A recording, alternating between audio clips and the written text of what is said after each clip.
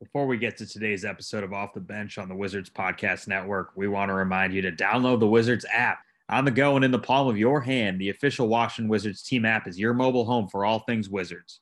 Everything you need to know when it comes to game previews and recaps, radio broadcasts, and stats, all at the touch of a button. You can even access the Monumental Sports Network and the Wizards Podcast Network with ease. Download the official Wizards team app today.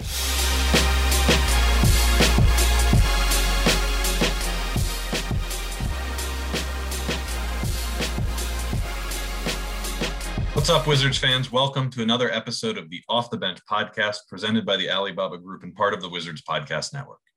I'm Jackson Filio, and on today's episode, it's part 2 of our exit interview series with Wizards players, recapping the most recent season and previewing their plans for the offseason. Today, you'll hear from Russell Westbrook and Daniel Gafford. Zach Rosen and I talked with them about the team's young core, the midseason trade that landed Gafford in DC, Westbrook's impact on the community, his leadership, and more.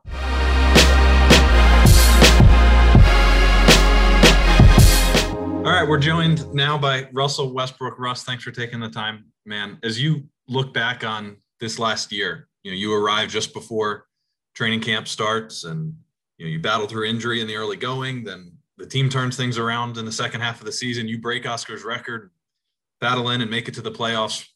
What will you remember most looking back on what was a pretty crazy 6 or 7 months?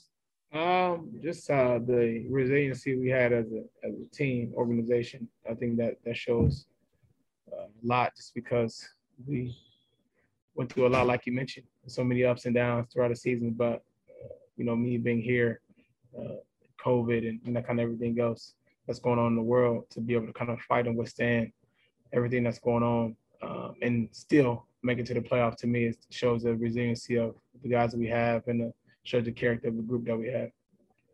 Your relationship's obviously blossomed with your teammates, but you came in with that relationship with Coach Ish. How do you feel like you were able to foster those despite not being able to do as many team dinners and hanging, outside the court? Yeah, I mean, it was a little different this year, but I do think guys and the ability to be able to just kind of be around each other on the road and kind of hang inside the hotels, communicate and talk on the road was beneficial to us. But as the season kind of went along, gave me an opportunity to learn a little bit more about other guys on our team, where they're from, what they like, what they don't like, and it kind of helped us, become a better basketball team.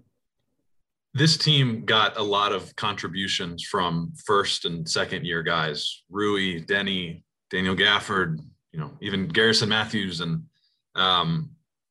some of these guys that, if they were on other teams, if you look around the league at organizations that have younger players that are making similar contributions, there's a little bit of a longer runway with those guys. But for this team with you and Brad present, it's a different game. There are different expectations for this team. What can you say about what those young guys did this season under those circumstances? Oh man, they did a great job. End of the season, I mentioned to them just keeping their head up, and they should be proud of the things that they've accomplished this year, because a lot of teams didn't give them chances or give them the opportunity to be able to do the things that they love to do, and that's play basketball. And to be able to give somebody that, and you can see the joy and the energy, the effort that they bring in every day, that's all you can ask of them. Lastly, by the time this comes out, it'll be announced that you're a season-long candidate for the NBA Cares Media Assist Award. Just tell us what that means to you and all the work you've been putting in off the court. Maybe not that everyone sees, but your Tulsa documentary, your opening, your Why Not Academy, just everything you're doing. Yeah, I mean, the community is a huge part of what I do. It's a huge part of my platform that I'm able kind of given to be able to help show and impact other people. And with that, you got to uplift communities, and especially our underserved communities, and find ways to be able to inspire them in many ways as you can, and whether it's through film, through education, obviously through sports, through different avenues, to be able to get people to understand how important it is to support our communities. No doubt. Well, Russ, that will do it for us, man. Thank you for everything this season, and best of luck this offseason. Appreciate it. Thank you.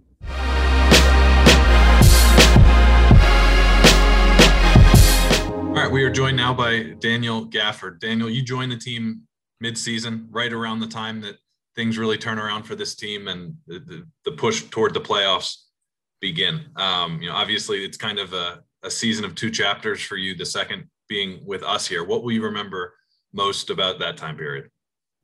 Just like my time period being here. Yeah. Really just coming here and being welcomed by everybody so quickly. And so, as I say, just being welcomed by all the fans, the team, everything like that.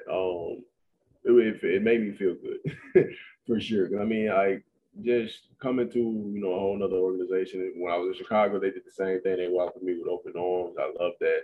I just love the energy everybody gave off because, it was like, yeah, we gotta guys go come in and work hard for sure.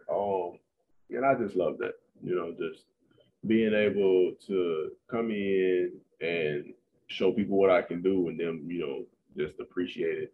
Certain things like that makes me feel like that I'm actually coming out doing my job. So yeah, just that's the main thing. Other than that, if it's anything on the court, just really just being out there playing in general. You had quite the season to go from, being a backup in Chicago to starting a playoff game for the Wizards. Yeah. I mean, do you ever just think about how crazy that is to say out loud?